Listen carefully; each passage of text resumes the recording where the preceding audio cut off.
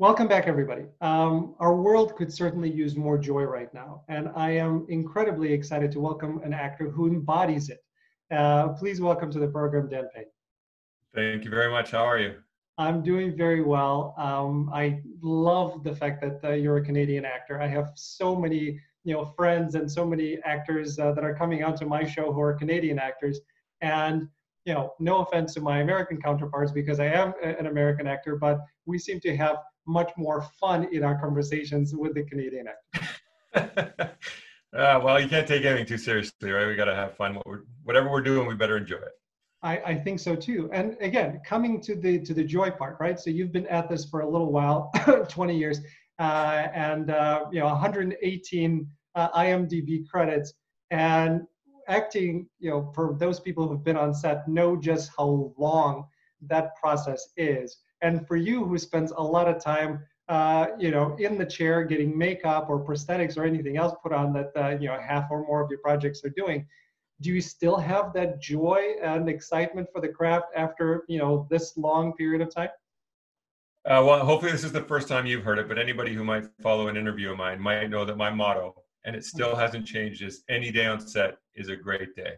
Perfect. So if I'm getting makeup put on at 3 a.m. that takes 5 hours, I'm still doing something that I love to do, and a part of a process with a bunch of people who also love doing what they do. So you cannot complain. You cannot forego the fact that we're all doing a creative magic thing with each other for others. It's a big group of community-based awesomeness in my mind. Yeah, I agree. So what, again, kind of piggybacking what you said, when you're in that chair, because I've never been in that chair, I've had some makeup done, but nothing to that extent. What do you do during that time? I mean, you can talk to the people who are applying it, but what do you do when it takes 5 hours? Probably annoy the snot out of the makeup artists a lot of the time, but I love to get to know people. I really truly think I'm a people person. So it's a wonderful 4-hour conversation where we get to know each other, and it's pretty intimate. I mean, they're putting stuff right around your eyes, and there's a trust that has to go on. And I think through conversation, you get that level of camaraderie and trust, and then a bit of vulnerability, and you are creating something together. So I guess to me, it's about connecting. And my wife, if she listens to this, she's like, "Oh, here's the connecting word again." But I'm giving her a hard time. She's amazing. And we have worked from the beginning of our relationship and will continue to, on connection. And it's the fuel for my life. So whether I'm connecting with a makeup artist so that we can create something together, or I'm connecting with my kids to help be a better parent, or whatever, it's all about connection for me. So sometimes it's 4 or 5 hours of just finding your way to connections. Yeah, that's great. I understand that. So just to make sure that our wives are aligned in that regard, are you the guy that when you go on vacation and you're on the beach, you're not there reading a book, you're there talking to other people because it's interesting for you of who they are and you want to get to know them? Oh my goodness. I don't know if you've followed me on vacation or something, but that is exactly me. My wife will want to lay down and soak up the sun and get away from it all. Yep. And I'm up like, that guy looks interesting. Hey man, how are you doing? She's like, oh. So yeah, people. I love it. And I am that guy. You want to throw a football around? Sure. Yeah, let's go. And I mean, that goes back to the other thing that you've done. And do you do that on vacation too? I mean, there's always a volleyball court around. Do you still play? I do. We have a favorite getaway to Mexico, and there's another guy who seems to always show up. We go there every year. It's like our little oasis sanctuary. And I don't want to say where it is, but it's just beautiful. It's a nice Playa del Carmen area, Cancun sort of area, escape. And there's this Canadian guy who shows up who loves volleyball, and we basically call ourselves Team Canada and play 2-on-2 tournaments every day we can find a challenger. So we take on Spain, Mexico, US. I'm not going to say we're undefeated, but it's pretty close. Dan, how have I not seen you before? Because my wife and when we stop recording, you and I are going to tell each other where we're going, but we've been going to Mexico, to Playa del Carmen, for 21 years. Amazing. Every year we've been there at least 1 or 2 times. My kids call Mexico their second home because we're there all the time. How have I not seen you at the resort, which I'm sure will be on the same beach? Well, now that we have a share, I can see you, and I'll know next time I see you. I'll say. But yeah, to me, I love Mexico. Right, the culture, just the kindness and the area. That area for me just is amazing. Yeah. I do feel like a second home there. I know that I go there every year, but not right. It's just beautiful. I can't get enough. I'm just worried about this year. We were intending to go in November, and it's still up in the air. And I'm, fingers crossed the universe and whatnot helps us get there, but only safely and only in a smart way. I don't want to. Nothing's worth risking lives, health, or family in any way. So, same way. This year is the first year where we're not going. We already made the decision we're not going to go. We're hoping that maybe spring break of next year, which is our kind of the other usual time, but probably not. So we'll find out. Hopefully in a year we'll come back to Mexico because we love it. Fingers crossed. Yeah. So volleyball, right? So how does a professional volleyball player in Holland, become a photographer in Australia, start doing acting in London, and then come back and really have an acting career in Vancouver? How does that whole thing track? No idea. No, it started. I think it started out with my brother and sister and I. We traveled together and moved a lot when we were younger. I think it's 16 times before I was 17, and that. Wow. My dad was a workaholic and still is. Won't retire. Come on, Dad, retire. Enjoy your life. Although he enjoys working, so we would move, and every time he got promoted because he worked hard, we would go to a new town, a new place. And I think that somewhat nomadic lifestyle helped my brother and sister and I become best of friends. Yeah. And we would bring our own fun with us. We'd perform and entertain each other, and that I think planted the seed, which carried on. And when I joined up with my brother so sports opened up first for me. I, 6'4", and I felt like athletics seemed to be the not easiest route, but most accessible route. And I followed it through and wound up in Holland. And then when I retired, or my body retired me, perspective, but I called my brother and said, "Hey, I'm next chapter." And he's like, "Well, I'm starting a company in Australia. Let's go." So I joined him. And to try and make a long story less long, we'll see. I loved performing. I loved being in front of an audience. I loved playing volleyball, where I was doing something I loved doing for this, internal intrinsic motivation to be the best I could be at whatever it was. But the external response was intoxicating. Yeah. And we went and put on shows in Australia, and we started creating environments to further his business of photography.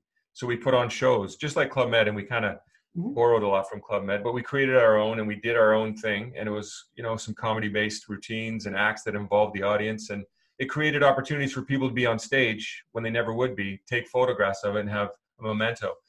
But then, I got bitten by the bug. I was on stage doing it. And my sister and my brother are the two funniest human beings I know. And my brother did the comedy writing for me, and I got to be sort of the performance monkey, I guess. And I enjoyed it. I loved it. I felt the confidence of his writing and the love of being on stage. And I carried it through. I decided to step away from Australia, go to England and get the hard yards of an agent there, and terrible auditions because of a lesser agent, and then get a booking and then move up the ladder. And finally I got to the point where I felt I had reached the roof, or roof, whatever you want to say. Depends where you're from, of what I could do in the UK. Came back to Canada with some credits and some credibility. Mm-hmm. And I got to jump up a few rungs on the ladder rather than being a complete unknown. And it worked out well. And I got the best agent I could find, and was one of the top ones in Vancouver, if not top, and still is in my mind. And I'm having a great time. And I'm still with them. It's 18 or 19 years on. Yeah. And that speaks volumes to that, not only relationship, but agency. And to me, it's essential. Again, it goes back to people. I don't need to leave them if I could just simply have a conversation and we can, shift our tack in our approach and move forward. Did I answer the question, Alan, or am I just... You did. Oh. No, that made perfect sense. Because again, I love performing, I guess. Yeah, I get that. I certainly understand that part of it. By the way, my connection to volleyball, and for those people in my audience that know that I talk about myself, obviously, they do not know this fact. So this is one of the little, things that probably nobody knows except for my family. I used to be on the junior national volleyball team for Ukraine. So when I was growing up, volleyball was my sport until, we traveled a little bit, we did well, and then everybody, because in Ukraine they had a kind of a different setup. So if you were going to be a professional, or again, the professional amateur in any sport, they would put you into special school. And the special school, focuses primarily on the sport with other things thrown in. So we got to a point, and I don't remember what grade I was in, and the coach came to my dad and said, okay, so all these guys are graduating, they're going to go to that school, your son can't go. My dad asked why. He said, well, because he's Jewish. And that was the end of my volleyball career.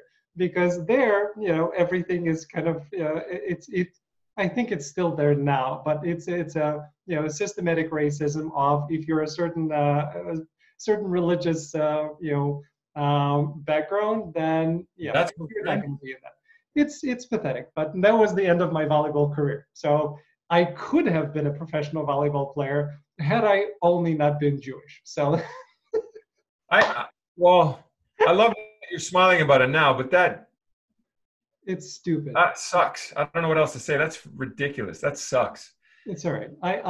What I did after that, when I couldn't do it, is I went to ballroom dancing, and I was still the nerdy, geeky guy.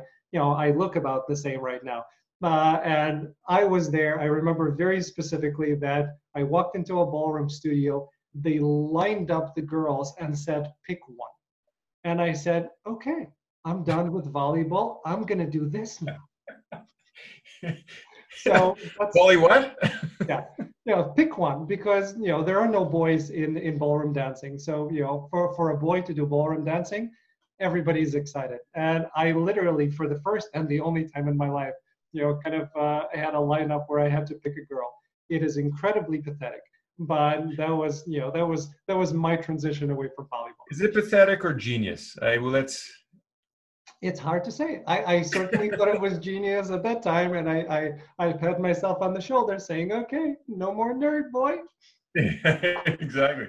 And by the way, you say nerd. I like to call myself a nerd, whether it be my wife's like, you're a jock nerd. Because to me, nerd is, it doesn't matter what you look like or whatever. It's this, it's an attitude and approach to things, which I'm extremely proud of. Like I will, when I say I'm going to nerd out on something, I'm not saying it in a negative way. I'm like, I'm going to fully engage and disappear into this thing, so that people might look at me like, whoa, but I don't really care, because that's just how I roll. If I love something that much, including acting, I'm going to nerd out. And I like to consider, and hopefully nobody gets mad at me for saying, oh, you can't be a nerd. Why can you not be a nerd because I'm too tall to be a nerd? Is there a height restriction? Like, I don't really understand so anyway.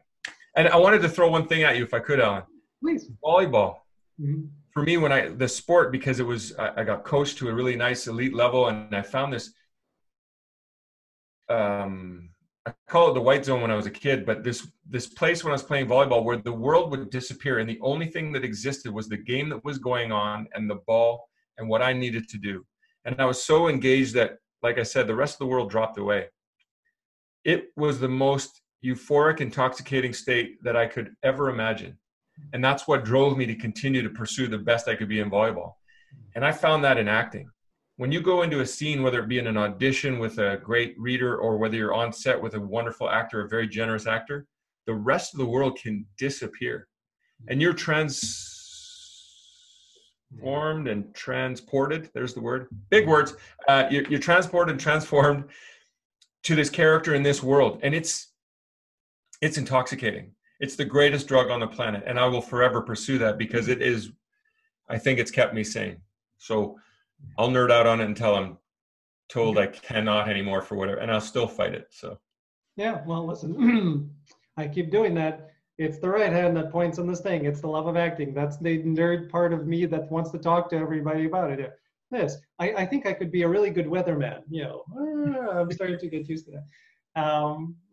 I actually, in NBC tour, when we went to New York for an NBC tour, they had us in a room where we had a chance to try being a weatherman. It takes some getting used to. I'm used to being in front of a camera. That thing is tough. because you have a green screen behind you. You don't know what's happening, and you have to be in the right area, and you know exactly where you're going. It's not an easy thing to do. Yeah, I think I'll stay away from it unless I get cast as a weatherman. Well, you could be. And again, I did do Weatherman. You did? Way back early, I was in a Muppet movie. I never made the final cut, but Kirk Thatcher, who is a friend of mine and a wonderful, also hilarious, genius director, cast me in a second movie because I got to do the Very Merry Muppet Christmas with him. He cast me in the next one he did as a weatherman, and I got to hang on wires like I was in the middle of a hurricane. It's gone to level 5, and a lot of fun. The footage exists somewhere, I think he said, but yeah, I never made the final edit. Oh, well, hopefully you get an opportunity. It's fun, but you've done your share of green screen. You've done that before, so. Yeah, I feel like I've been able to dance in all aspects of it a little bit. Yeah, green screen on King Shark, on Flash in 2019. I think that's where you had an episode there. I think there's a lot of visual effects and green screen and all sorts of things happening there. Yeah, well, the CGI and that fight in that episode alone blew my mind. Because I physically wasn't there. Sorry if I'm spoiler alert, but that amazing fight, obviously, was CGI, and it was for an episodic TV series. I think pretty spectacular. I agree. Yeah. So I mean, it made me even more honored to be Shay Landon / King Shark, because I'm watching that and I'm like, yeah, that's me, kids. That's your dad. Yeah. So, any nicknames after that? Kids treat you different, or it doesn't matter. Well, not from that one. The Disney Descendants. I used to joke that I'd go into beast mode. Yes. So they joke. They're like, I get all upset at. So I'm like, guys, you've got to. They're like, oh, is this beast mode, Dad? Yep. It's good. Well, they bring you down. This is where my kids know you from, by the way, is from Descendants.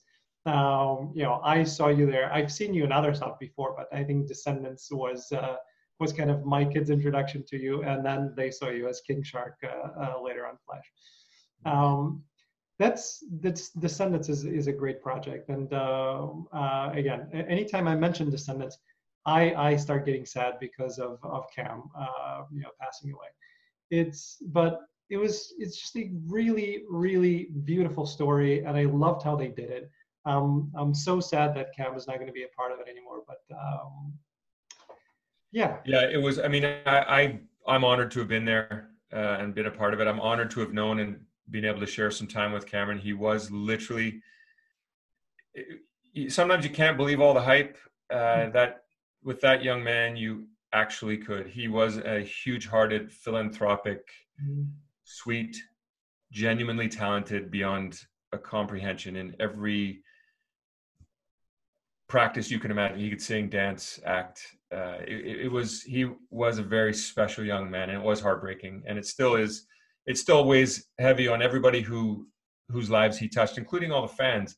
And for me, I'm very aware of Descendants putting me on the map in terms of a fan base and whatnot, and I'm so grateful because they are so supportive and so forthcoming and sharing and wonderful, like just amazing. The fan base from Descendants is otherworldly. I mean, at first I have a wonderful fan base from Stargate and Sci-Fi, from the wonderful efforts I've been able to put in there, and then there's the gay community is still extremely supportive from a movie I did a long time ago called Mulligans, and I'm so grateful. The longevity of that support is mind-blowing. So I'm very, but Descendants was huge. It was a big jump. And I had the very good fortune. I put a video online because I had filmed Cam just singing and strumming along with, I think it was either Sarah Jeffrey or Brenna. I think it was Brenna D'Amico. And it was his voice, the two of them. I couldn't help it. I'm like, I want to capture this exquisite improv of just joy that can be shared with the world, and I'm so glad because it was very well received for what it was. A wonderful expression of the beauty and talent of Cam and the other castmates. And it's tough. I mean, I get to see it now and again. It comes up in my feed, and it'll just give me a little pang of joy and pain at the same time. I mean, if I'm going to be honest, it is joy because he was his smile was electric, and then the sadness that smile maybe won't be able to shine again in living color. I mean, it will in his past work. But anyway, don't want to get too down. He was a great kid. It's it's one of those things, right? Some people, and we just had this with Chadwick passing. Some people who are so great, who are so incredible, as artists and as people. For some reason, a good number of them in every generation, these kind of icons, they go away way too soon. I don't know what it is. It's a life thing. Like their voice speaks louder and with greater volume than others. Yeah. For some it factor reason, they connect to more people on a grander scale than others, and we need it. We need it when they're there, and it's a horrible sadness when they go. But the beauty of the legacy that each of them leaves behind for communities, for art, for everything that they touched is essential. It's essential for the healing of the world. It's essential for the growth and awareness of the world. The impact is huge, and I'm glad they had the time that they did to do what they could do, and in passing have a legacy that's going to live on. Thankfully it's all on camera, so we get a chance to be with them forever, and that's the silver lining in that. Okay, so in terms of going back to Descendants, and kind of on a happier note, but you do a lot of roles where we don't get to see your face. You do a lot of that, and we'll come back into it because aspects of it are extremely interesting to me and to other actors who are watching this. But what do you enjoy? I guess that's the question. So do you enjoy being behind the mask, or just being you and being able to play as yourself without having prosthetics or makeup or being outworldly in a way? That's a big question, and I'll go back to my motto that every day on set's a great day. But as I'm getting older, I do.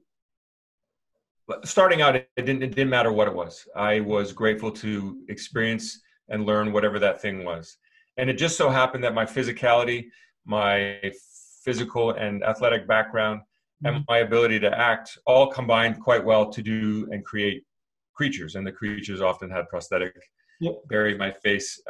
So half my paycheck's going to therapy for the complex they gave me. But, just a wonderful ability to create in a different way, because some of them were aliens. There is no preset for an alien. Mm-hmm. So you get to collaborate with the directors and producers and create this new creature. And then there's werewolves, and I can't. The list goes on. Alien and Aliens Ate My Homework. The most recent Aliens Stole My Body movie with Sean McNamara. Yeah. So much fun. That was a comedy-based kids movie with Sean he gave me the freedom to ad-lib and fart around and have fun. And that's the greatest gift ever. And to be hidden behind that mask in some respects, and to know that there's no precedent set, that's a pretty unique situation, which gives you a lot of freedom. Yeah. So I enjoy that. But as I get older, the 4:00 in the morning, 5-hour makeup, it's pretty tedious. I have to be honest, and kudos to everybody who goes through it. And I've done it a lot. I'm looking more now to not do it as much as I am to do it, but I'll still say yes to pretty much anything, because any day on set. But yeah, all day to have somebody gluing the little piece of your eye back down and spray painting, and then, we got to set it with this stuff, don't breathe, and then you're underneath usually quite a bit of latex and rubber, and it's hot, and your suit is unique, and you can't take it off because it hides so there's a lot to do, and it is grueling. And I think at the end of the day, when you get through it, it's not like banging your head. It's fun to stop banging your head, but at the end of the day, to me, as hard as that day was, I'm still experiencing something I wouldn't ever get the chance to. And when I get to look back and reflect, as hard as that day might have been, the joy of the learning from that day still outweighs any kind of, let's call it, torture that I went through. Yeah, because in a way it is. Again, the only prosthetic that I had, or the only kind of thing that I had to do, is I had a scar kind of going down my hand. So that didn't take a long time, but I had to be so careful And I had to, as I'm acting, I have to constantly be aware of what I'm touching and how I'm touching, just to make sure that doesn't go away. You do that, on a much grander scale. So I can certainly appreciate how much mental energy it's taking just to make sure that you're not only acting, but you're aware of all of the things that you're not supposed to do in it. And not to sound like this, I always say this, but it's true. I couldn't do what I do without the amazing team behind you. Like, you need to have the freedom and trust and confidence that you can go in and do whatever you need to do to tell the story. And if that means you're jeopardizing, making a tear in the suit or whatever, yeah. If you don't do that, you deny the story, and then the director's not getting what he needs, and then the story's not being told the way it needs to be told. So the beauty of what I get to do is often supported immeasurably, like it's unbelievable, by the crew and people that created the suit and then therefore put it on and do the upkeep. It's mind-blowing. They do come in and do the touches because you need to keep that suspension of disbelief complete and full throughout the entire effort. But on the other hand, and again, I'm only imagining because I haven't done that, but it would seem, because some actors create from within. Some actors, they need to put something on, and then it starts really kind of seeping in and dictating what the character is going to be like. Charlie Chaplin discovering the character by putting on the clothes, and by the time he was done, he knew who the character was. Right. With you, applying, and not you applying it, but with you being in so much of that prosthetics and makeup and everything else, that hopefully helps you get into the character and make choices because of what it is on the outside. 100%. So a lot of it for me, I'll read the script and I'll get an idea of the mentality, the personality, the attitude, create a background and all that for this unique alien or whatever it is. But that still doesn't mean the finishing touches on that won't come from the external. So I like to do a lot of internal and come through it that way. But yeah, there's no way you can afford not to look in the mirror and move your face around with this new face that you've just been given.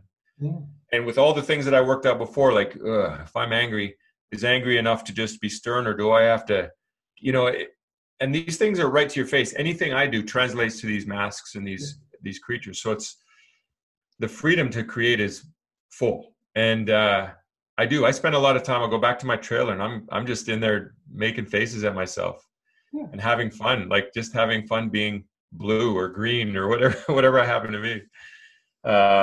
And create from the outside. Like, that's now informing me on the inside. So the two can mesh up. I think both disciplines come into play when you do creature work. That's really cool that you mentioned that, because I didn't really look at it that way. I always go from the inside out. And, it's not the clothes, because I feel like the clothes are going to come when I go to fittings, and that I don't get as much freedom that way to choose. So this is one where it's going to be the same. Like, I'm going to be the same blue guy every day I show up on set. So that's going to be informing me more so than the first effort of the inside out. Yeah, it's just, again, I know myself, forget costumes, forget acting, but when I put on a suit, you kind of hold yourself in a different way. When I'm just, playing tennis, which is my sport, mostly, is you feel different. And it's like all of that allows you to work within yourself and express parts of yourself that kind of rise a little more than the other ones. So, putting on a suit or putting on their prosthetic, if I were looking in the mirror, it certainly would dictate a lot of things to me, I imagine. For sure. You'd be crazy not to let everything be information for you. Yeah. Like, I call it mining for gold, but you read the script, the other characters are going to help you understand your character better. Even the stage directions, whether you actually end up doing them or not, are in helping you inform physicality, mentality, approach to things. It's all mining for gold. And putting on a blue face prosthetic is a gold mine of that gold. So the suit, like you said, even when when I put on a suit, I've done the work on the inside. So the suit helps me reiterate, confirm, and solidify my purpose for that element of the character and whatnot. Absolutely. And you bring up Suits. I have to bring up Suits because that's one of my favorite shows ever. It was shot in Canada. I think, although, was it Vancouver or Toronto? I don't remember exactly where they shot it. The USA show Suits. Toronto, I think. It was where? In Toronto, right? I think it's Toronto, yeah. Yeah, a lot of my Canadian actor friends have been on that show and have done kind of episodes. And actually, speaking of Canada, and I want to go back and continue discussing some of the other stuff we're talking about. But speaking of Canada, I'm in a secondary market myself. I'm in Chicago. So again, no offense to Chicago, but we are a secondary market. We're not LA. We're not New York. That's it. So when I talk to my Canadian friends, I used to hear the same thing that I heard you mention before of, you want to get a job in Vancouver, you have to move to LA. So you stayed in Vancouver. Were you, I think satisfied may be a wrong word, but were you satisfied with the amount of work that you were getting and the type of work that you said, I don't need to go there? Or did you have the temptation of, I need to go to LA? I've always had the temptation. But yeah, thanks for mentioning. So I have an amazing wife and two exquisite kids. Yeah. And they are always, as much as this pursuit of acting and my absolute love of acting, they're the priority. And again, this is why I say I'm a nerd, because this is how I am. I just literally, that's my priority. My wife is so great that if I booked a series in, I don't know, Atlanta, she'd be like, have fun, hon. We'll come down when we can. Like, she's super supportive that way. But at the time when we were having kids and working on our relationship, we put roots down here in Vancouver, and for me to go down there with her having us having a brand new baby and just leaving her with him would have been selfish. And not that she was supportive of it, but I wanted to pick my battles and pick my time. And I have an O1 visa now, and I've had an O1 visa for 5 years, and will continue to keep it because I still feel a call and I feel a draw, and I still feel I have a lot of life left in me in this industry and in this career. Yeah. That should that door open, I'm gone, and I've got the support, and my kids are older now, and there's less. It's changed, but there's less of a demand for me to be here for the extended amount of time I could leave in order to pursue a series or whatever. So I found work in Vancouver. I was very fortunate, and I'm grateful and very aware of the fact that to be able to be a working actor and be a provider for a family as an actor is pretty.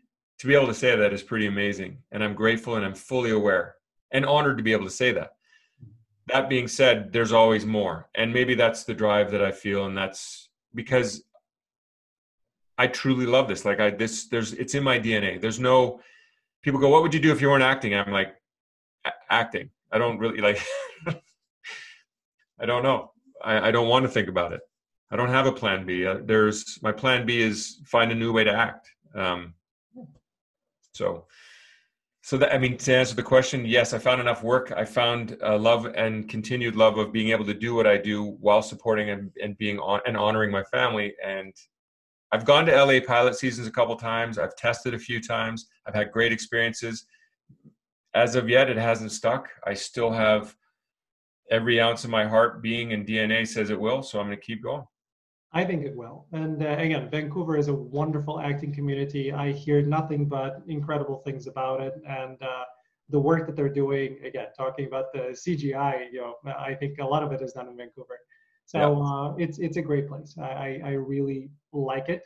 I've never worked in Vancouver because for us, you really have to kind of get a project and then be put in Canada. I'm not at that level, but I look forward to an opportunity shall it come up. Absolutely. And by the way, I love Chicago. I get to do, pre-pandemic, I got to go to Chicago every year for 7 years for an autograph convention for sci-fi shows. That's awesome. And I have, not that the other ones weren't great, but that was my favorite of all of them. I just had a blast. Chicago, the Five Corners, everything is just, I love Chicago. What a great town. Yeah. Chicago, again, I've been to Toronto a number of times, and I've been to Vancouver, just not from the acting perspective, but Chicago reminds me of Toronto in a way because you have the lakefront, you have the downtown area. So until you kind of go farther in Toronto, you really have a feeling of Chicago right there in the downtown area. Vancouver to an extent. But by the way, my gripe with Vancouver, not that anybody cares about it, but my gripe with Vancouver is that it's an incredibly pretty city. You have just gorgeous city, but you also tend to have some rain. Why not add some color to your skyline? Why not have the buildings be in multiple colors? Because when it's gray and it's dreary, your buildings are reflecting that. Why not add more color? And I think it'll be even better. I'll talk to city council. I actually love the fact that it rains means that everything's green. We're green year round. I do, yes, every once in a while I feel like I'm gonna start growing gills and my feet are gonna web, but I don't mind it. I'll pass up yeah, right. Wow, I can breathe underwater. I don't mind it though, because it keeps everything wonderfully green. And I found if I'm being fully transparent, I had a little bit of a, not negative, but just less of an appreciation of Toronto until I got to film the series Good Witch there for a full season. That whole season and that time in Toronto helped me recognize the beauty of Toronto and what it has to offer. So now when people are like, I'm going to Toronto, I'm like, oh, cool, versus you're leaving here? Why? Right? I just, why would you leave Vancouver? Well, now I get it. There's, it's to each their own. There's different amazing elements to Toronto that I wouldn't have known had I not had that opportunity to film there. Yeah.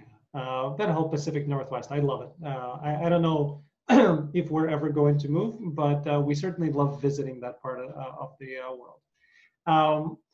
Talking about physicality and talking about longevity, and not that you're an old guy at all, because you're just a few years older than I am. But in terms of physicality, and people know. And you do a lot of stunts, on a lot of projects you do stunts. I'm not saying what your wife may be telling you, but if I'm channeling my wife at the moment, I think I would hear a voice in my head of, okay, you get to a point where you should stop doing stunts. So has that conversation happened already? It has, yeah. It's funny. It is. So first of all, I want to throw kudos out again, being a nerd, because I don't know any other way. Yep. Kudos to the stunt community. I'm an actor who's been very fortunate to do stunts.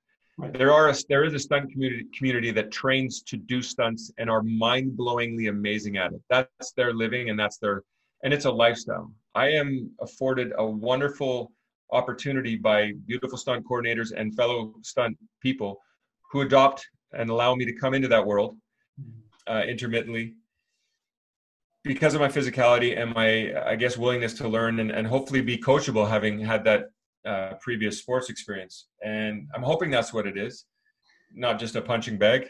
Like, Dan's dumb enough to say yes, which is true, but hey, no, the most difficult thing I have in this industry is saying no. But that being said, I've experienced some colossal, like being on the Warcraft stunt team for 5.5 months. Yeah. Crazy to watch that whole project. And to me, that as much as I was doing stunts, I was also getting to watch the process and see people that I admire and respect do what they do and try and sponge off them. There's no downtime. Sure, physically you're beaten up because you're running around and you're trying to be a giant orc. And when I'm sitting there, I'm not just like, oh my gosh, when do we get to eat type thing. I'm actually watching the other actors do their thing and listening to the director and watching the DP and trying to sponge up, because if you truly love the art and you truly love it, then there's something to learn from every aspect that will feed and inform you of your piece of that creative pie. So stunts is just another aspect to help me understand better what it is I love and why I love doing it. Yeah. You are minus the broken ribs and concussions. Yeah. You are a nerd. I think I'm going to name this interview, acting nerd or something like that, because it has to come out. And hopefully people will understand the right way that we mean by that. Yes, it's fully, we're celebrating the term. Yeah, because I heard the other thing that you were saying of, like when you were doing Star Trek Beyond, right? I think that's the one. Yep. Yep. And you were kind of behind the mask, if you will. But I heard you saying in your interviews during my never-ending prep, which I enjoy tremendously, is that you had an opportunity to really just watch and watch Chris Pine and watch Idris Elba and watch all of these people work. And for you as the acting nerd to kind of be that sponge and to learn, this is why like I want to be on Billions. Just put me in a corner somewhere and just let me watch. I want that because that's all I care about. I just want to see them. So you get an opportunity to do that. I think that's awesome. Thank you. Yeah. And thank you for doing all your prep. That's really cool. But so for me, I've been, after doing it for 2 decades now, I'm in a position, I feel and I hope, to be a good coach. And I teach an acting class here in Vancouver, and I coach actors one-on-one, prep for auditions and stuff, which awesome. Is equally as fun. It's a different, like, again, it's a different part of the same pie. And it gives me the same euphoric joy watching Revelations, whether it be mine or theirs. Mm-hmm. But speaking of process and helping others with their process, that's what that does for me, is it helps me with my process.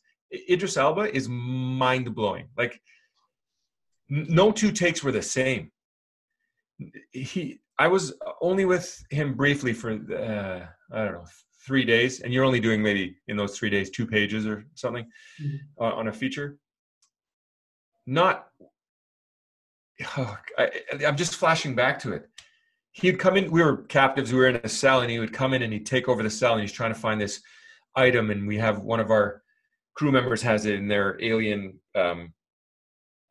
Anyway, for those watching the movie, I had to make sure that I was paying enough attention to not get lost in his process and performance and have them be like, Payne, you missed your line. Great. Let's go again. Right. Because it was never the same. Like, you were on your toes, and if you want to be a good actor, you want to be the best support for whatever it is in whatever capacity for that scene. So he keeps you on your toes. You better pay attention. One time, it didn't make the final cut, but I'm supposed to stand up to him. I'm a big security officer. I'm all beefed up, and I've got this gnarly face, which was amazing. So I front up to him and I growl and I stand up in my full height, and he batted me in the head.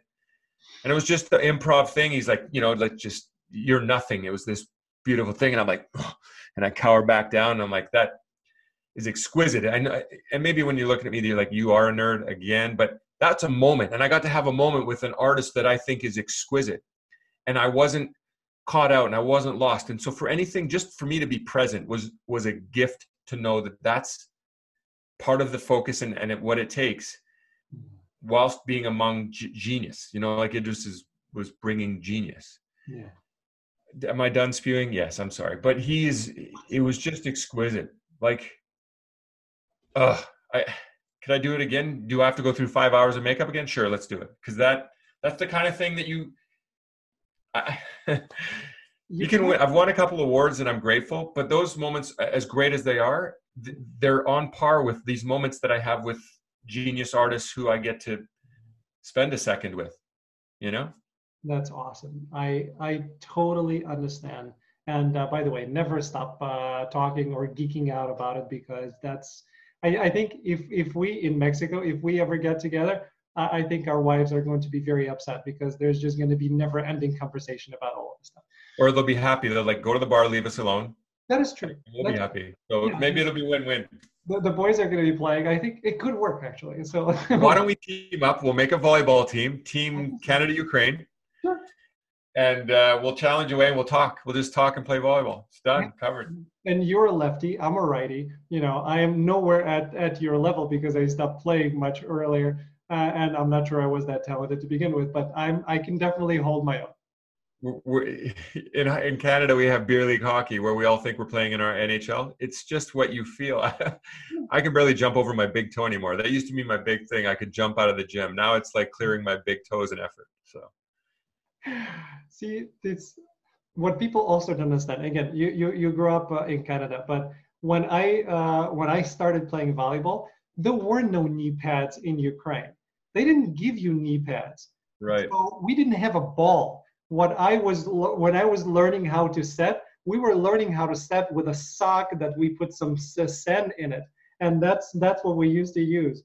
This was not that long ago. And that's what we had. When I came to the United States, and then I went to the secondhand sports store, and I saw all of that stuff, I almost started crying, because you really learn the importance of properly diving when you don't have knee pads. I wish I had knee pads at that time.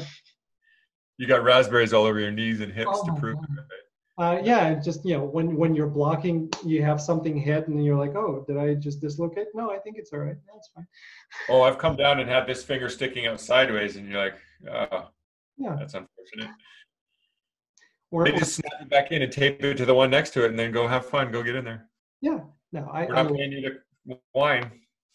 I love Right. volleyball. It's a great sport. I miss it. When you're teaching, and going back to acting, when you're teaching and talking about auditions, some of the auditions that you had that you were talking about, it was a while ago, but now with the whole kind of Me Too movement, and with you being a tall, good-looking guy, you mentioned a particular instance where you were supposed to be a swimmer. This was for a commercial, I think you were talking about. Oh yeah, Guinness in England. Yeah, and actually, why don't you tell that story, and then I'll ask my question after it. Yeah, maybe I should. I mean, I don't know if I've said too much, but anyway, so I'd just been too late. So I was in England. I was just starting out, and I went to an audition for a commercial to be a diver off a high cliff diver for a very popular beverage. And I went in, and there was a meek cameraman in the corner who barely made eye contact, and then this very attractive lady on the couch. And we had to wear a robe and strip down to our underwear. And I mean, intimidating to begin, but you're meant to be a diver and a swimmer, so it wasn't. I don't even know if they could do that anymore, but it wasn't offside. You weren't like, that's weird, because they provided robes. We had change rooms. It wasn't like stripped down in the front room. They had a change room and a robe. Well, we couldn't do that now because we all shared the same robes. But anyway, thinking back, that's kind of gross. But we, switch it. Yeah. So I go in my boxer briefs, and you have to drop the robe in front of, and there's just this one woman in there. And again, pretty young, pretty new. And she's like, okay, can you raise your hands over your head like you're about to dive, and then give me a 360? And I was like, okay, yeah. So I do it, and she's like, oh, it's quite impressive. Are you? Yeah. And again, you're like, well, it didn't seem offside. I was just like, okay, cool. I from my lack of experience, I'm like, I guess it's going well. I don't know. And she said, what are you doing for the shoot dates between such and such and such and such? I'm like, oh, I'm completely free. And then she goes, good. And what are you doing this Friday? I was like, it's just so wrong. I don't know if I'm just dumb or naive, but I was like, I don't know yet. Yeah. And from there I was like, oh, and I left. And then I hate being this naive, or having been that naive. I didn't really recognize what had happened, and that it was, inappropriate and whatever. And yeah, so that was the experience. So have you had things like that or similar to it?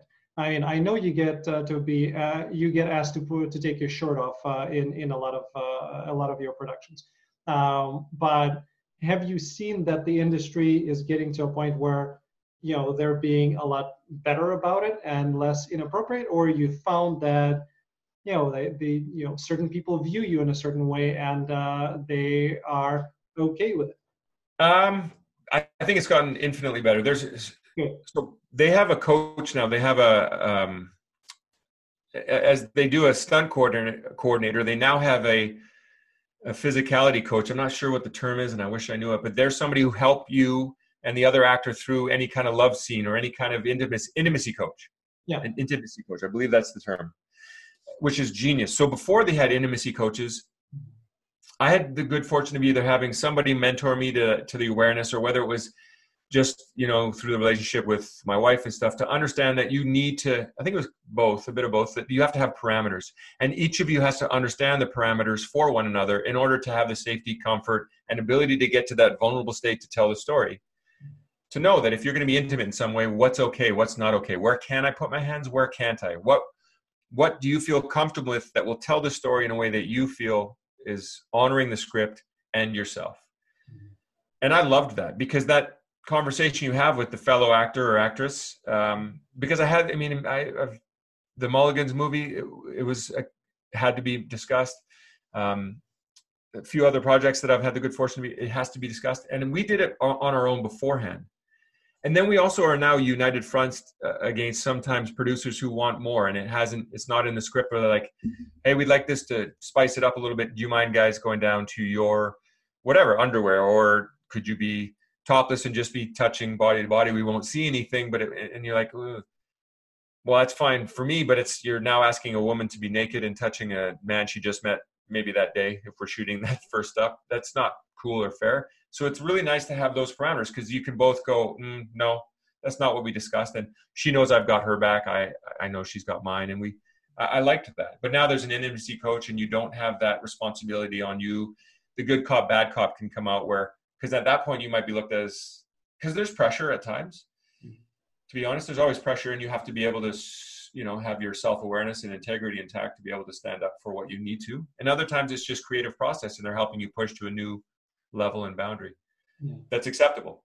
But that's good. Now you don't have to be the bad cop and go, no, I'm not doing that. And they're like, you're ruining the production. Now the intimacy coach goes, that's unacceptable. It's not a part of the pre-production contract, so you can't ask for that. And you're like, okay, great. Thanks. Yeah, that's better.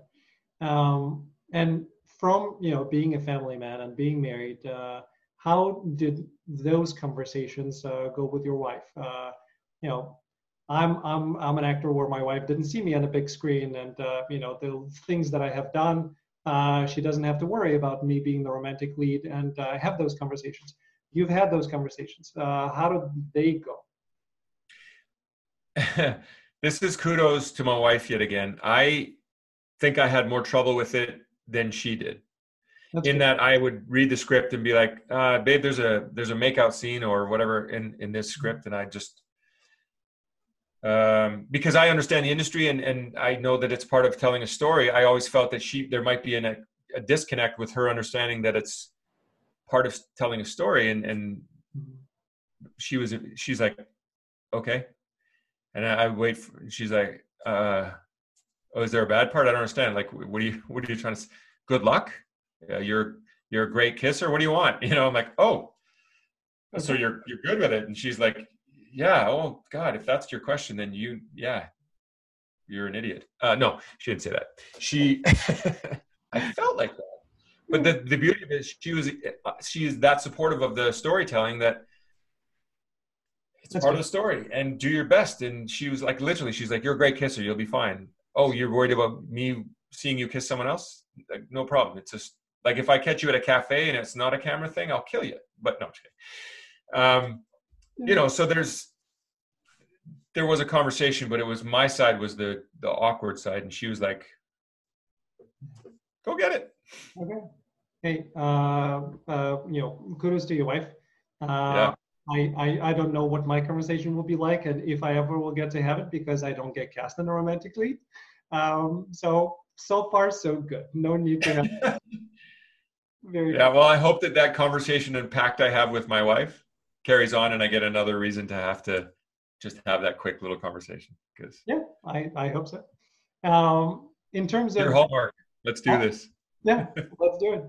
In terms of your kids, I know you have 2 boys who are growing up. Have they expressed interest in the acting world, or I guess I'll leave it at that, and then I'll jump into with another question. Sure, to some extent, and again, conversations within the family. I've always said I'm never going to push them to do anything, right, whether it be sport or acting. If they express a love for it or an interest in it, I will then support them 110%. But I'm not going to drag them to auditions. My older son said, I'd like to do what you do, Dad. I think it'd be cool.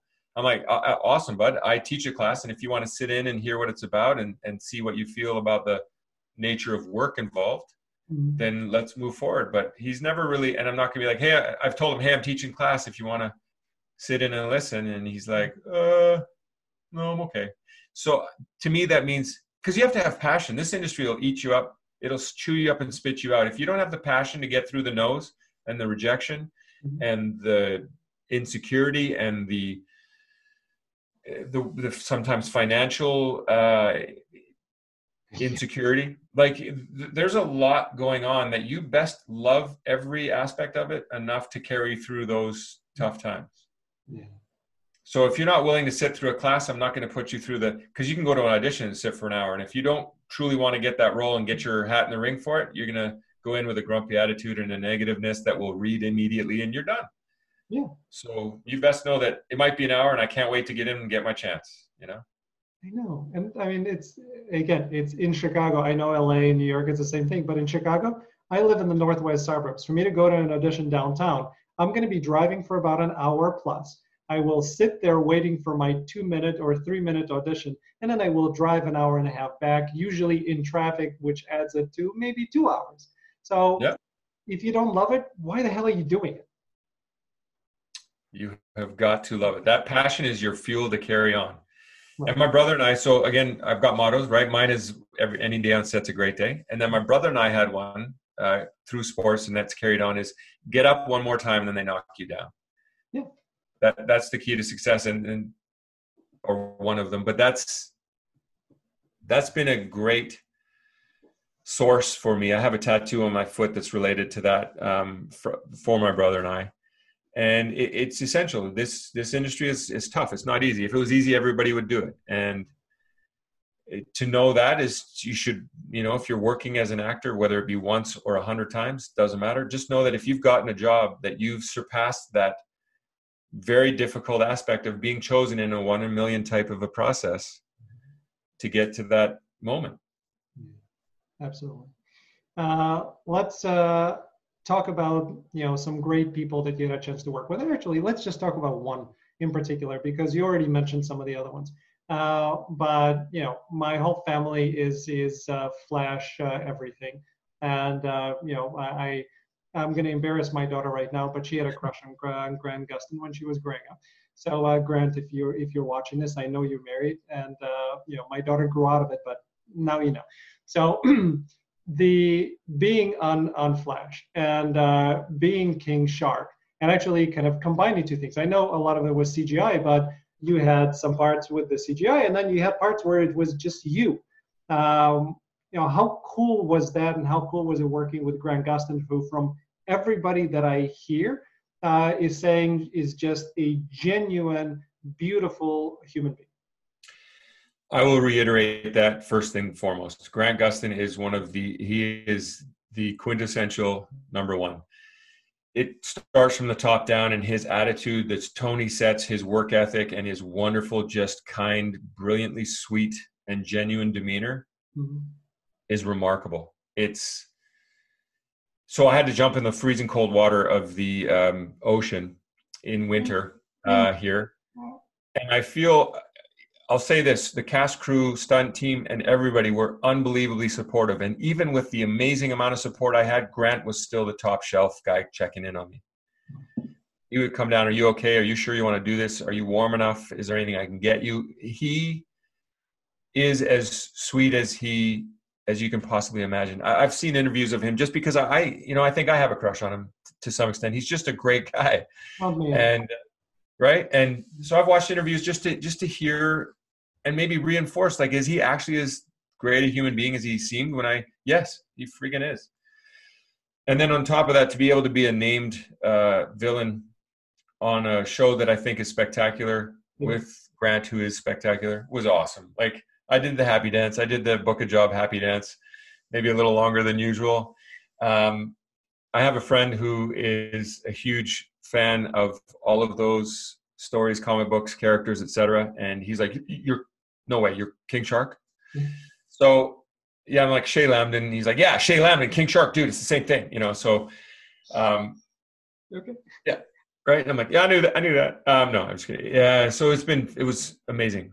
And yeah, the experience of being on a show like that and doing a character like that, it's unforgettable. And the fan base and the people and the way it was received, I couldn't have scripted it better.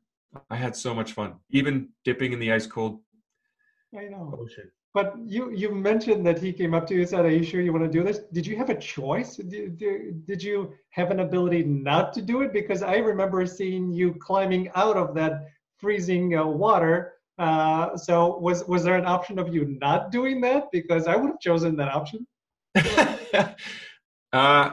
Again, remember how earlier on I said I have trouble saying no? Yeah. They did offer. I mean, there's always the option of a stunt double. There was always that option. They could always shoot from the back and have somebody other than me climbing out of the freezing cold water. But they gave me the opportunity, and because of my stunt background history, I was given the opportunity, and I jumped at it. I mean, I know directors and producers want to have the ability to not cut away from the face of the actor to cover a stunt double doing something for you. So they were grateful that I was going to do it, because it means I could come out of the water and they could follow it in a wonder and prove that it was me and not have to cut around it. And that's awesome. And then the stunt team there, those guys I've worked with them a lot. I actually did stilt work for Grodd and King Shark before I became King Shark. So ironically,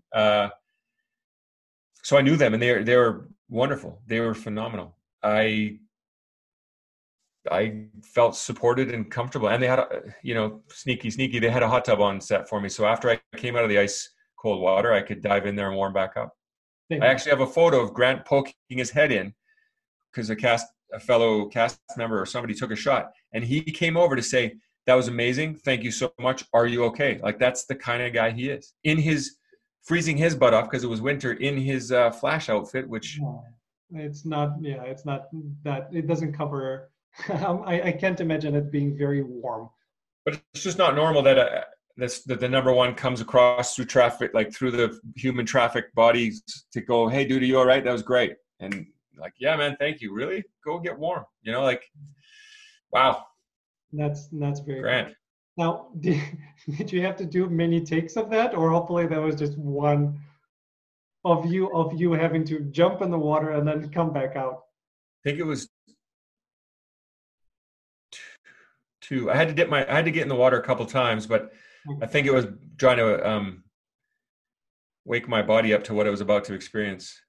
Yeah. Like, I had to acclimatize to some extent, because if you go in cold, it'll steal your breath. And what they wanted me to do is there's a ladder, and it was about 5 foot into the water, and they wanted me to hand bomb down to the bottom of the ladder, hold my breath as long as I could so that the water could flatten out from my entry, and then come busting out in a the glorious rage of King Shark to Shay Lambden. Yeah. So I think I held my breath for 0.001 of a second at the bottom there, if at least that long. But yeah, it worked. And I think, other than the acclimatizing dips into the water, I think we did it in one. I think. That's good. I'm happy to hear that anyway. That's thank God for that. Because you were mentioning in one of your interviews that, the stunt team told you, "Hey, we're going to put some water on your back." And you're like, "No, I can do it." And they're like, no, it's gonna kill your breath. And I've never, done, cold water or that type of a cold water, but I always climatize before I go into water, because I know that about myself, that it's going to do something with the breath. So I can't even imagine, jumping into that cold of a water. Well, I've done polar bear swims and done silly things, but I've never had to be a character and perform a scene and hit a mark. That's true. And that's, I think, the genius of the stunt team was to say, yeah, you might have jumped into cold water and farted around, but it was at the freedom of, you could come up screaming or jump out in 2 seconds and not worry about what you look like or have to hit a mark or be a character. There's going to be, I want to take this mental shift that's going to happen away from you. So let us splash some water on your back so that aspect of it isn't influencing what you're about to do, and you're not distracted from what you need to do to tell the story. And that, because I was more thinking like, holy crap, oh my God, this is cold. Oh my God. And then when they approved, I'm like, yeah, it's cold, but I got to be Shay Lambden. Okay, here we go. It was nice. It was great. They're smart. Very cool. I like it. All right. Few more questions, and then I'm going to let you go because I've taken enough of your time already. I'm having fun, man. Thank you. I know you and I are enjoying this, but I hear from the viewers all the time, it's like, dude, how long can this be? And I'm sorry. I don't get it. I'm a nerd. I want to listen to somebody for 3 hours. I don't care. This is what I enjoy. So I pray I'm not boring the living daylights out of people. So you're not. Absolutely not. And You mentioned Grant Gustin, so I'm sure that gave them a shot of adrenaline. So I know that again, you've done photography, but a lot of actors have to kind of do hustle jobs. When you were kind of climbing the ladder, were you doing photography, or were some of your acting hustle jobs? So I wanted, when I was much younger, and I wanted to keep my days free, and I didn't have a family to concern myself with supporting and being honoring my time. I was a doorman at a bar at night, and miserable existence. But again, you do what you have to do. I'll go back to how grateful and fortunate I know I am. It didn't have to do it very long before it started to be able to make a living as an actor. And then my side hustle jobs happened to be, well, not side hustle, but job stunts. Like stunts was not necessarily the acting that I intended to do, but it was a part of the industry that paid well. That was something that I could do when I wasn't acting. So, and again, physicality and all that sort of lended towards that. So I could give up the doorman job pretty soon into my career here in Vancouver. Thank goodness. I know they're essential, but it's a tough go to be the fun police type thing. Yeah. Get any fights? I know you were the doorman. You weren't necessarily the bouncer, but get into any situations? There's obviously a couple of tussles here and there, but I prefer to be the guy who would talk his way out of everything and pray to God that I had enough charm to keep something diffused. So, I mean, like talk to a guy about, hey man, tonight's not going so well. You end it tonight, you go home, you chill out, you figure things out, you come back, you get another chance to come back instead of getting banned. So let's work at making this work for everybody type of a thing versus I'm going to punch you in the face. And then when you wake up, you can figure out why that wasn't good. I don't, not that that's how doormen roll. I'm just saying. No, I've had my share of skirmishes, but hey, you're just being a nice Canadian that you are. You're trying to talk your way instead of bouncing somebody's head off. I don't like getting hit either. There's that. I know. That's the thing with martial arts, right? I've done martial arts, and until I almost lost my eye when we were practicing knife drills, I finally said, you know what? I mean, I love this, but at some point, is it really worth it and getting hit and doing all that stuff? And it's just not. So I didn't enjoy it very much. Yeah, I did martial arts as a kid and boxing to avoid or minimize the amount of getting hit part of stuff. Well, boxing, you have to do a lot of bobbing and weaving in order to avoid getting hit, or at least somewhere. Somebody's going to hit you somewhere in boxing. It's going to happen. There's always somebody bigger, faster, stronger, right? Yes. Yeah, what I've learned in martial arts, and this applies to life and acting in general, there are professionals, and then there are people who just do it because they think it's fun or they want to learn a few things. If you come up against the professional, just say sorry and go away. Because just one look, and I didn't spar with them, but I've seen when people were sparring, just the look in their face, and I already shed my pants. I think you gave me best advice there. Even if you are bigger, tougher, stronger, faster, just say sorry and walk away. How important is it, right? Right. It's not worth it. I agree.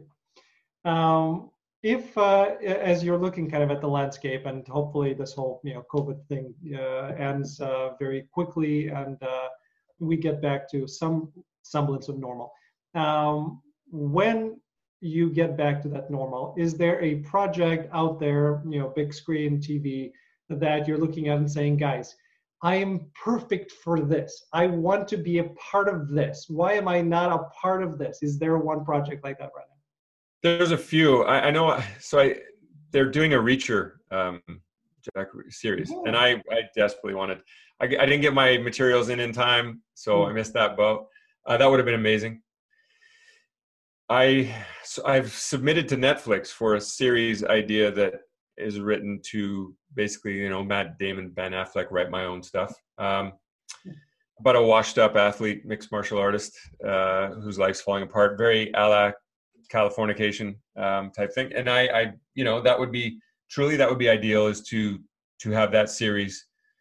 I want to be on a series where I love what I'm doing, working with people that I adore, appreciate, and respect. And many of those would, again, also be called friends.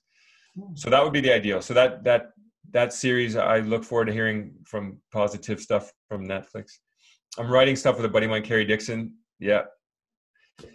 We have a couple of features that I would love to do. But on top of that, I'm still going to maybe this is close to wrapping up, but any downset's a great day. So whatever job's coming, I'm in. I would love to do sort of like a Bruce Willis, smart-mouthed action hero. There's so many options. There's so many things that I'd love to do. I even would love to do another Hallmark, because they're about hope and love. And when I get approached at the grocery store by the wonderful lady who comes over and says, I know you and you did a great job, and I love those shows, and I love that's awesome to know that something you did translated to somebody, and then be able to hear it from them. Because you don't often, I'm not in a position where I have adoring fans or paparazzi in any way, shape, or form. So to get the lady at the grocery store tell me that she loved what I did and loved that show, and her family loves them and it felt good, that's the biggest victory of all after the show's done. To have that moment is so cool. I always go home with this big goofy grin, and my wife would be like, did someone recognize you? Like it's a very specific look. I'll just come in like, huh, she's like, oh, now what? No, I'm just kidding. I'm painting her in a bad picture. Hopefully I've given her enough credit. I'm joking. She's equal. When I get recognized and she's with me, I can see pride out of the corner of my eye when she's like, huh, cool. Yeah. So, yeah. Your wife sounds wonderful and amazing and supportive. So, kudos. She is. She absolutely is. Very cool. I love Hallmark, by the way. Like if somebody was to ask me what would I want to do as an actor and the types of projects, Hallmark would be very close to the top of that list, because I'm all about heart and love and joy, and just it's an energy thing. I want to be in the movies where people can, remove all of the drama and just enjoy life and come out of there smiling and joyful and happy. And Hallmark, even through struggle, right? There's always an element of hope, which is wonderful. Yeah. So very cool. The world needs more of that. Yeah, absolutely. The world absolutely could use more of that. Last question: if you had a chance to visit yourself after you got done with Holland and your volleyball career, and give yourself one piece of acting advice for the future, what would that be? Wow. Dropped that bomb on me, didn't you, Alan? Well played, sir. Well played. I think that it took a long time to recognize the love of the journey as much as you need to in order to be successful. The thing that I tell my students that I think is something that I only, let's call it wisdom, hopefully, that I gained over the course of years, was that you don't go into an audition to book the role. You go in there to buy your tickets back into the room until it is your time. Because there's a million reasons why you won't get a job, and only one real reason why you will, because they choose you and it happens. So I think my focus when I was younger, or maybe when I left pro sports, the one thing that didn't translate is, getting the win, right? In sports, it's about a lot of times the W. Yep. Because if you lose, your team loses. But acting, it's fairly individual in terms of the audition. And to me, as long as I put my absolute best effort forward and I can leave that audition saying there's nothing more I could do, I did my homework, I prepared, I've tried to hone my process and awareness of my instrument to the point where I did the absolute best I could in that room, then there's nothing left for me to do. And I can walk out going, all I wait for is either wardrobe to call me or the next audition to come in. Yep. And that's something that I think if I had left or met myself back then, that if I could impart that awareness of process and not process so much as path, focus, that would have been great. Because then the heartbreak of not booking early, or the not doing well in auditions, wouldn't have the same impact, and I might have gotten to a better place a little sooner. Not that any road is better than any other one. Whatever lessons you learn along the way are obviously essential and ones you needed. So did I answer that question, Alan? I don't know, but I talk a lot. And then just at the end of it, I'm like, shut up, Dan. Well, I know how that feels, except for the last part, because I never shut up. Yeah, that's my wife's thing to me. She has taught me over the 20. We've been married for 20 years. In November it would be 21, and we've before. So for the more than half of my life that we've been together, more than half, yes, Wow. Okay. More than half of my life that we've been together, my wife has continuously taught me, hey, when you're around people, it's not just all about you. And you may want to hear and give somebody else an opportunity to speak. It's slow, but I think at some point. It's a balance I'm trying to learn as well. I know that when we're out, my wife's like, I also have opinions, so maybe you could let me share them. Yeah. Yeah, I think if we get together, our wives are going to be making a lot of fun of us. But Rightly so. that's okay, and rightfully so. I agree. Dan, it's such a pleasure having you on. I really love talking to another acting nerd and somebody who has experienced all the things that you've experienced and still enjoys it just as much as you did before. It's a real pleasure. Thank you. Well, I appreciate the opportunity to nerd out with a fellow nerd as well. And I say that proudly, and I give that every positive notion it needs, because it truly is a positive thing. And I'm grateful for the path I've had, and I hope it carries on. I hope it will continue. I'm going to pursue it with every ounce of my being. So it will. For people who are as open to it and as passionate about it and bring the right attitude to it as you, it will continue, because that's why you're here. That's what you're doing. So it absolutely will continue. Thank you, Al. Perfect. And thanks to everybody for watching this. We really appreciate it. We know you're geeks just like us, and you love acting as much as we do, and that's why we do this for you. Thank you. Thank you.